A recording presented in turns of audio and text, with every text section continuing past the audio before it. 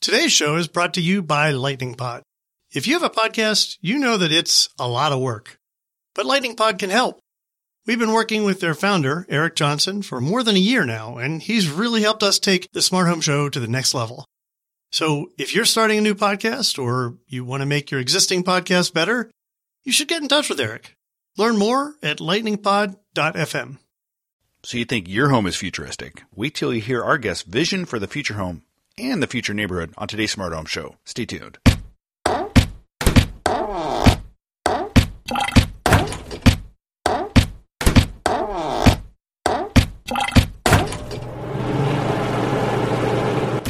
Okay, so you have a smart home, but how smart is your neighborhood? And can you really have a smart home if your neighborhood is dumb? These are the questions posed by a guy named James Ehrlich, who I saw speak a couple weeks ago at Google.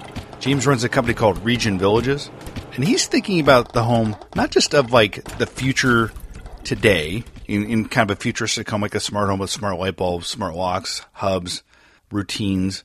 He's thinking about homes that will be built in the future that can sustain themselves in a world of dwindling resources, how they can rely on their own neighborhood for water, electricity, food.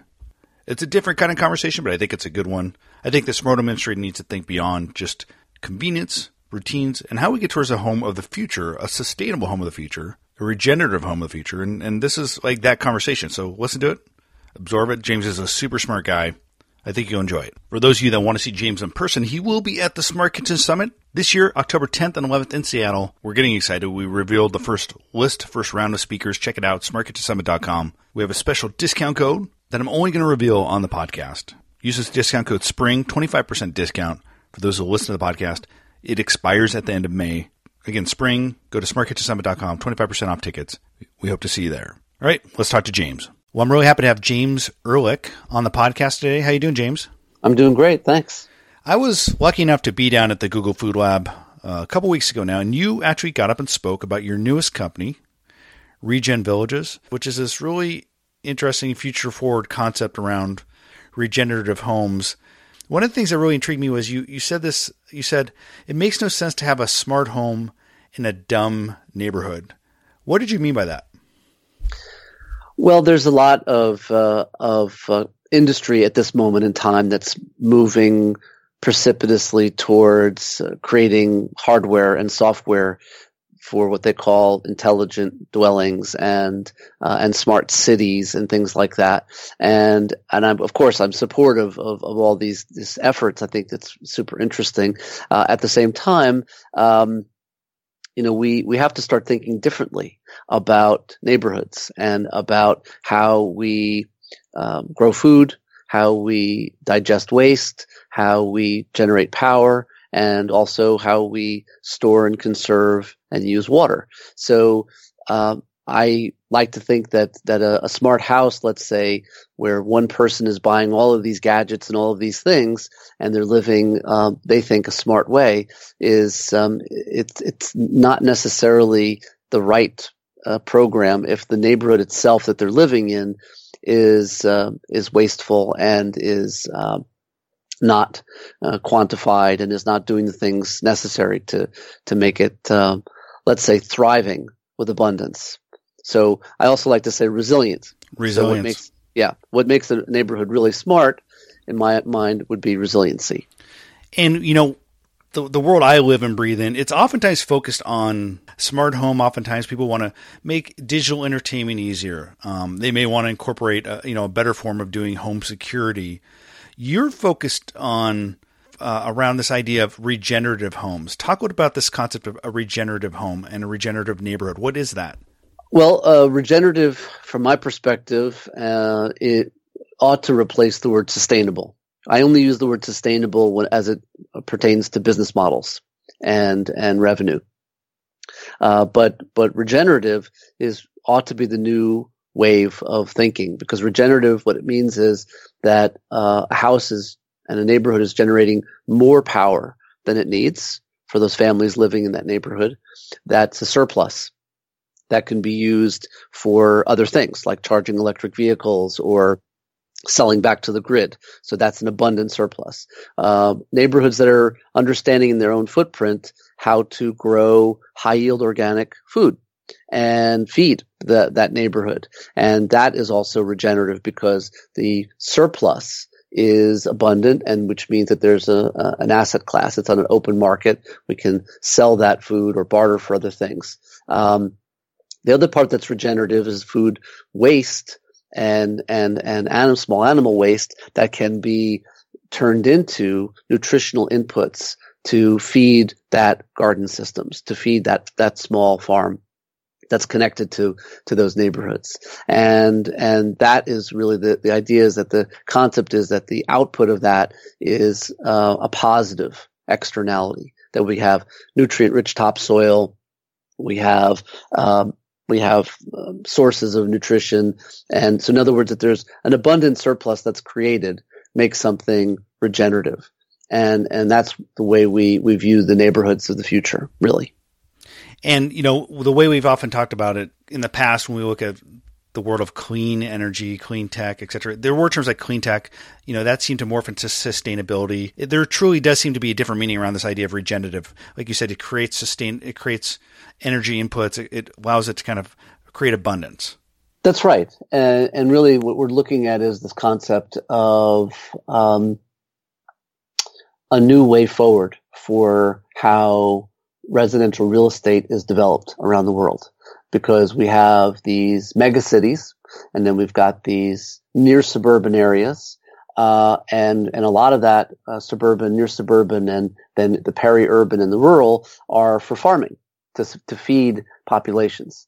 But there's sprawl. So in other words, more and more people want to start to leave these cities. They are going to meet up with these wonderful real estate developers who are more than happy to pave over that farmland and create car culture and runoff and all these other things which are we call negative externalities of suburban life. So what we want to do, and what we're going to do and are doing, are building new kinds of neighborhoods, starting in the Netherlands, our first community this summer, breaking ground, for 300 homes on top of certified organic farmland, where we are proving that we can produce more organic food, clean water, clean energy, and mitigated waste than if we just left that as farmland for organic monoculture or for conservation's sake. And then that really starts to move the needle on zoning and development. I think I recall you talked about how you went to Europe and you were really inspired because they were doing things different there. Talk a little bit about that experience, how that changed things for you. Yeah. So basically what happened was that I had spent quite a bit of time doing case study research as part of my entrepreneurial lifestyle, doing case study research on organic and biodynamic family farms. And eventually I had taken a position at Stanford University, and just a couple of years into my position there, I started to see the climate data. I started to see things going the wrong way on the planet. And I got involved in volunteering at first with was a U.S. Department of Energy cohort called the Solar Decathlon, where 20 universities come together every year to compete to who can build the most energy positive home. And I became the organic food coach, if you will, for the Stanford team. And there was a beautiful house that got realized. And this was the beginning of my understanding of the single house idea. Didn't make much sense if it's surrounded by other homes that aren't thinking the same thing. So I went to Versailles in the summer of 2014, and I was deeply inspired because I saw not a competition, but a neighborhood. And that neighborhood made total sense. And it was 20 beautiful energy positive homes sitting on top of a Schneider Electric microgrid, where each of the homes were generating power, and peer to peer they were sharing the power and the load balancing. And then eventually the Schneider microgrid was uploading or selling that power back to the grid at a peak time.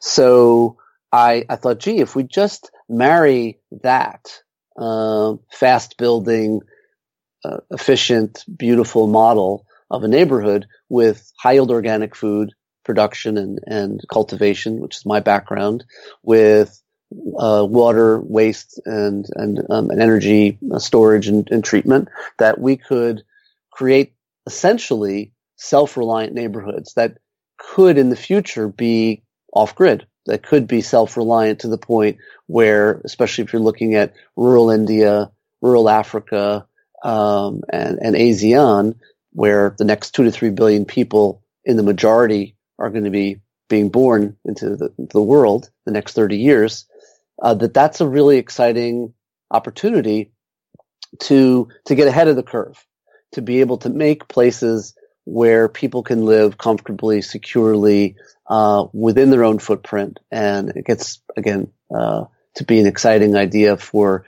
a healthier, happier 10 billion people on the planet. This idea of fusing in and marrying vertical farming, organic growth of food into the neighborhood at the backyard level, at the neighborhood level. Talk a little bit about getting people to think about creating their own food in their own neighborhood. How do you think you can encourage that? How does that work? Put it this way. There was a wonderful Rockefeller Foundation report in 2013, which showed that up until the year 1950, which was not that long ago, 75% of then 2.5 billion people who lived on planet Earth, so 3/4 of the whole planet's population, lived in self-sustaining small communities. And so they were growing their own food, and they were having biodiversity, and they were trading at the market square for who was growing different things and that kind of lifestyle. So what we envision and what we're putting together with Regen Villages is kind of a modern version of that. So what we do is we have high-yield organic food, which would be a combination of organic, biodynamic, soil-based permaculture farming, some small animal input, some aquaponics for fish and shrimp and other kinds of things. So nice menu mix, if you will. But that we, as a real estate developer, as a management company, we manage all those services. The people who live in the neighborhood pay an association fee, like somebody would if there was a golf course or a tennis court or a pool, right? But instead of those amenities, we make food and water and energy and waste to resource mitigation the amenities. And so people then pay a fee, and then they get a basket of delicious organic food delivered to their door every week. Now, for those people who want to volunteer, if they want to be involved and have agency in being involved in any aspect of the community, we have an app that we're designing right now. We're building using blockchain that will allow the people who live in the community to offset their monthly association fee by doing these kinds of volunteer work. And so it's a really nice idea of an eco-village on people's own terms. And so that's a really, I think, a wonderful expression of the past moving into the future, if you will. Without going too much in like super granular detail, talk a little bit about what this food generation looks like. You talked a little bit about aquaponics, soil-based farming. Talk a little bit about how this looks like, what it looks like. Well, we like to say when we build a Regen Villages neighborhood that we more grow it than build it. In other words, we start under the ground with water cisterning, with boreholes for heat and temperature differential. And then we move up to the surface of the ground, and we're doing berms and guilds and food forests. So essentially what we're doing is we're creating and planting the future of food generation in a neighborhood. So there's berries and nuts and orchards and all different kinds of things. Places for small animals to graze, and we can do some dairy cultivation. So sheep, goat, some cow, but not for meat, but just for dairy, let's say. And then, after all of those kinds of infrastructure are in place and seeded, then we put the energy positive home typologies into those areas. And so the concept is, I like to say, imagine walking from one end of the neighborhood to the other with a plate. By the time you get midway through or to the end, you have a meal. And we think that's a really exciting idea for how neighborhoods can be thriving and have connective tissue which is around food and healthy food. So we also use some tech in the sense of some vertical farming and aquaponics. For those people who aren't familiar with aquaponics, it is large embedded fish tanks, which can have several different species of fish and shrimp and crawfish, and their waste is typically ammonia, and that ammonia we take through a system which, through biological interaction, turns it into plant food and liquid-based nutrients for the plants. And then by the time it feeds all of the plant beds in the vertical farms, it trickles back down to the fish tanks, not as ammonia-enriched water, but with nitrate with enriched water, which the fish seem to love. And so we purify the water coming from the fish tanks, we feed the plant beds with it, and everybody's happy. And again, it's this circular model of ecosystems, essentially. We're doing something called biomimicry, which was imitating what Mother Earth has perfected for 4.5 billion years. And how long does it take from the time you find a plot of land to the time someone's living in a home? What is that timeline? Well, this is also exciting for us, because what we're trying to do is to redefine from a governmental perspective, how fast can we realize a full neighborhood? So when I was in the Solar Decathlon in Versailles in France in 2014, I saw 20 homes get built in 2 weeks. Now they're flat pack, they were prefab, they were designed and essentially engineered someplace else in the world and then flown there and put there. So we like to imagine a local production system where we are doing the similar thing, where prefab walls and these kinds of beautiful structures and homes, but they go up really quickly. So the main thing then is, why does it take so long to build a neighborhood? Well, when you look at it, you start to deconstruct that it has mostly to do with antiquated bureaucracy. There's a lot of paperwork. There's a lot of issues around development and certain kinds of development. So what we're really trying to do too is to redefine how local governments and communities and adjacent neighborhoods, regional governments, and even national governments can come together and very quickly permit these kinds of regenerative neighborhoods. And we also use university levers, from Stanford, but also to other universities around the world, to create these exclusion zones, if you will, to start with. That we're doing research there and doing a certain kind of development, but at the same time, it lets people feel comfortable that what we're doing is the right thing. This is critical because there needs to be about 2 billion new homes that gets built and realized in the next 30 years. And that's a huge, unbelievable number, if you can imagine. You talked about taking what you're doing, and you realized, I think one of the quotes you said was, you need to scale this fast because you don't have time to mess around because the Earth has a problem. So how do we scale this quickly to where, in 15, 20 years, a significant percentage of homes are using this methodology? Let me just, qualify a couple of things. One, we're a Stanford spin-off company. Sure. And we are a for-profit company that is a real estate developer and a tech-integrated real estate developer. Got it. And so part of what we're doing is initially buying land and developing these properties and projects, building the homes to sell, rent, and then we stay in forever to manage these thriving mechanisms. The other part of it is that as we build these regen villages around the world, we use technology to allow these neighborhoods to talk to each other through the cloud and to start to autonomously learn and improve.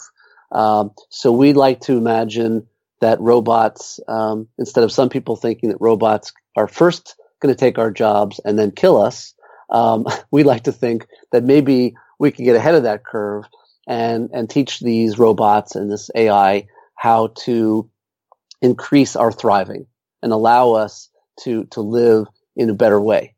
So we start very much traditional sort of real estate developer and build these neighborhoods. Our plan is quite ambitious. We're going to build 77,000 homes in the next 8 years in 22 countries. Now, some people might say, gosh, that's a lot of homes in a lot of places in a short amount of time. Other people might say, is it enough? And that's the camp that I live in, because it's not enough.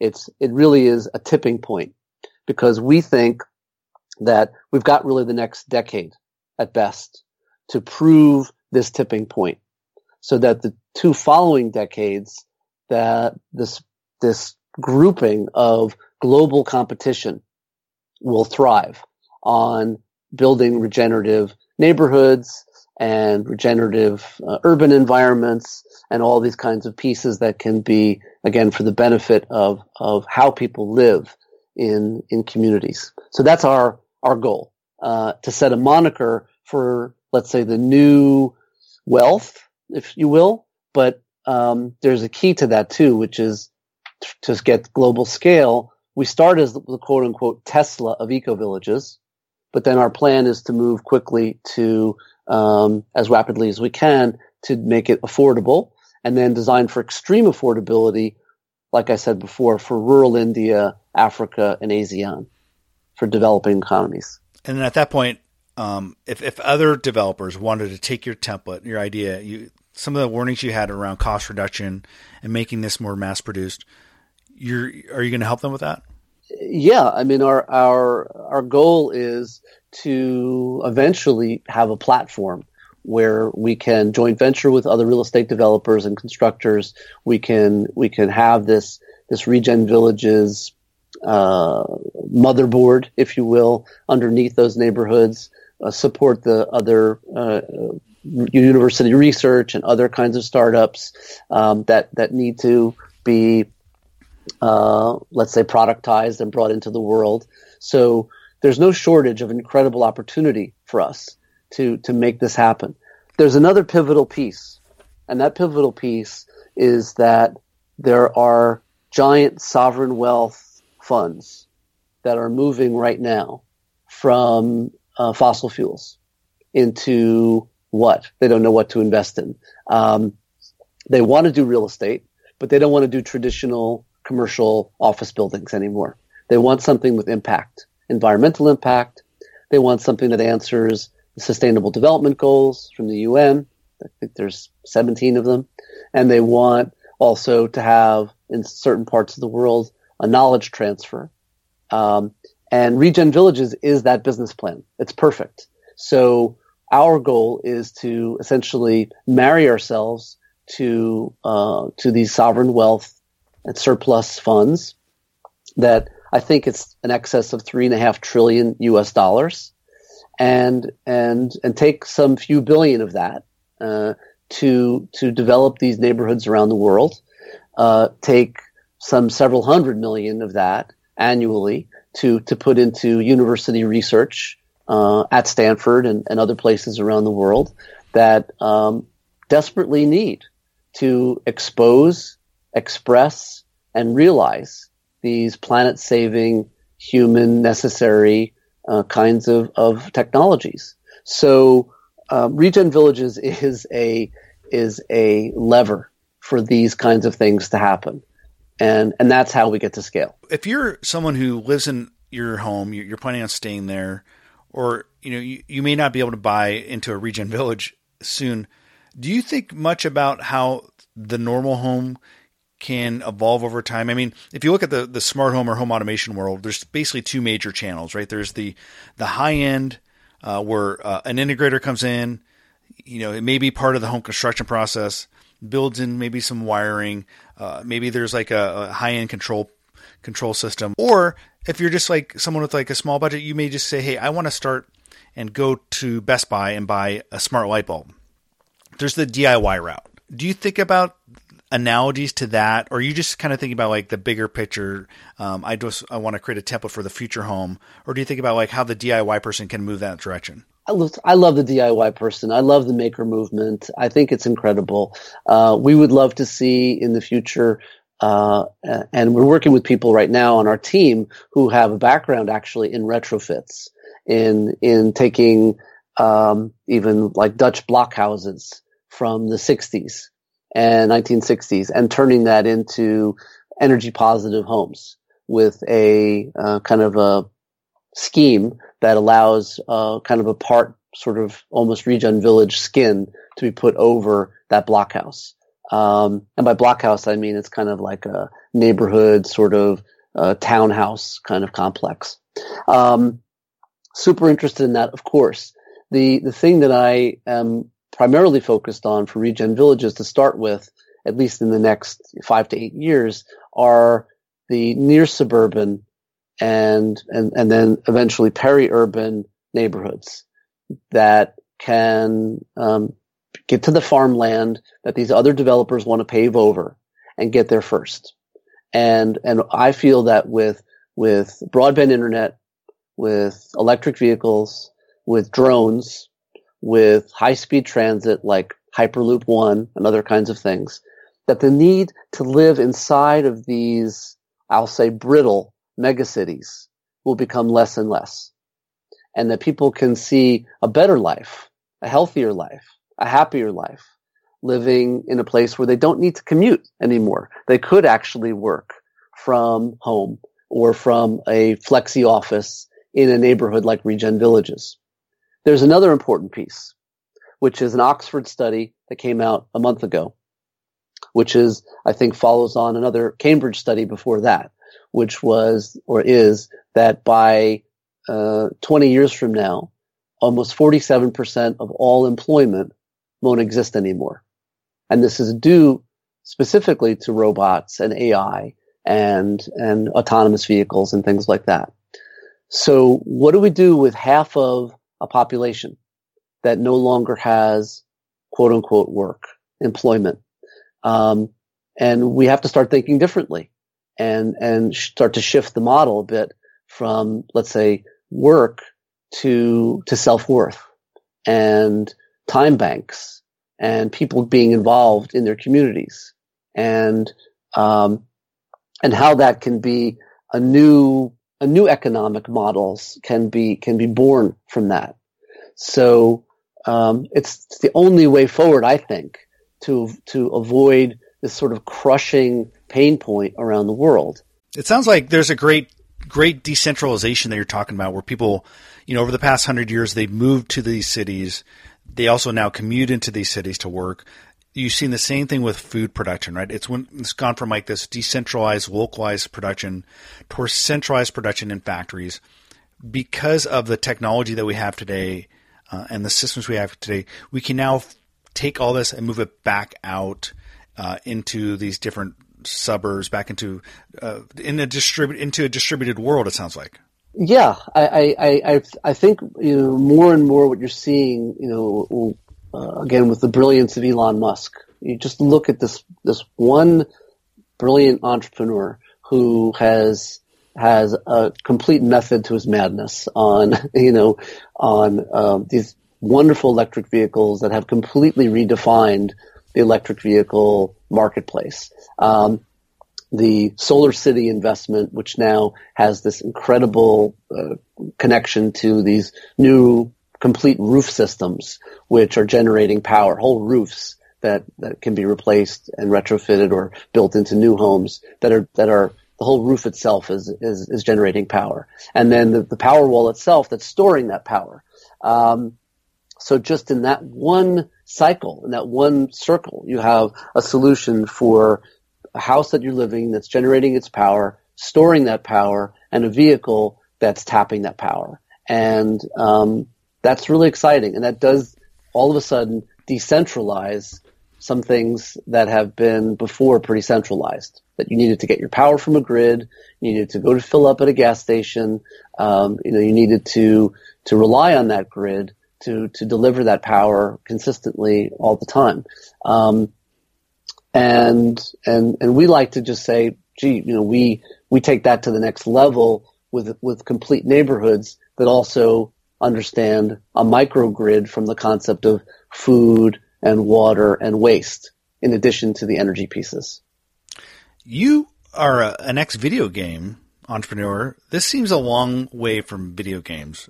Talk a little bit about how you got into doing this, trying to save the world a little bit, to create the future home and village from a guy who in the early 90s was making video games. Well, is it really that different? I mean, if you think about it, I'm actually probably... It's creating worlds, right? Yeah, exactly. I'd like to say I used to design worlds that made sense. And most of the let's say the game involvement that I had worked on was in design, level design, database, point systems, game mechanics, and things like this. But I had always had interest in games around karma and around eco points. Trying to free, let's say, lab animals, trying to save dolphins, different kinds of game mechanics, but also that it frees one up to imagine anything. That anything is possible. That's what's incredible about technology and about gaming and game platforms. So that was a logical part of my childhood growing up, shifting from pinball to video games, which was an easy shift for me. And then designing games and then starting my own companies and running them successfully. And then at the dot-com crash of 2000, I had a love for film and TV, but I also had a love for food. And that's when I started to film these case studies of organic farms and then connected that with these great chefs. And I started to tell these stories of family farming connected to these, let's say, 1 to 3 Michelin star chefs. And we ended up with having a really popular national public television cooking series, which was on the air for something like 12 years. And the name of that, if people want to watch it? Yeah, it was originally called Organic Living, and then we changed the name to Hippie Gourmet. So the Hippie Gourmet Show reached about 35 million homes a week. Very organic grassroots start on public access television, but then we moved to PBS in 2004, and then we had a best-selling companion cookbook on Hachette, which came out in 2007.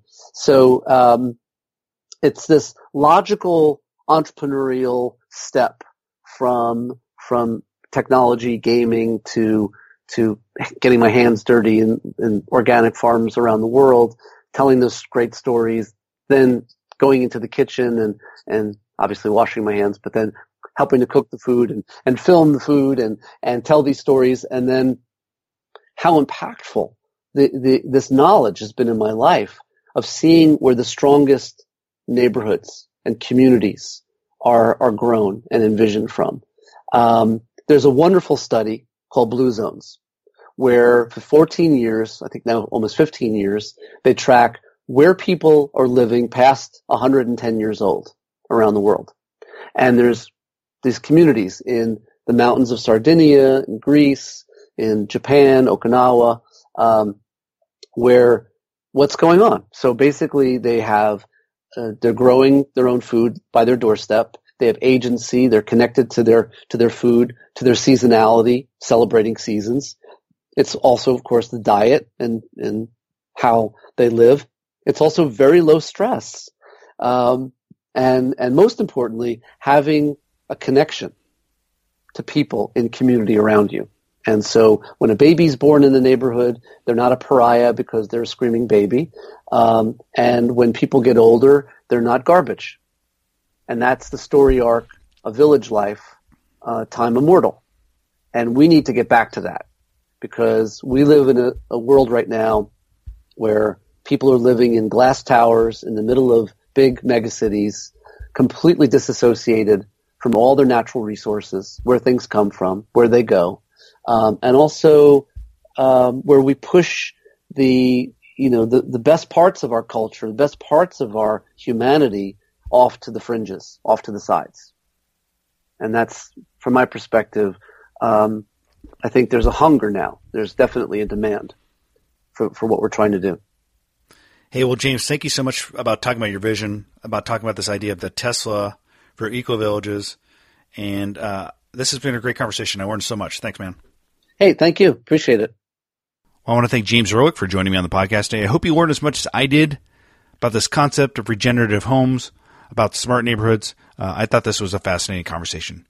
Once again, thanks everyone for listening. Do me a favor, check out The Spoon. Go to thespoon.tech. Subscribe to the newsletter. I'd appreciate it. All right, folks, we'll talk to you soon.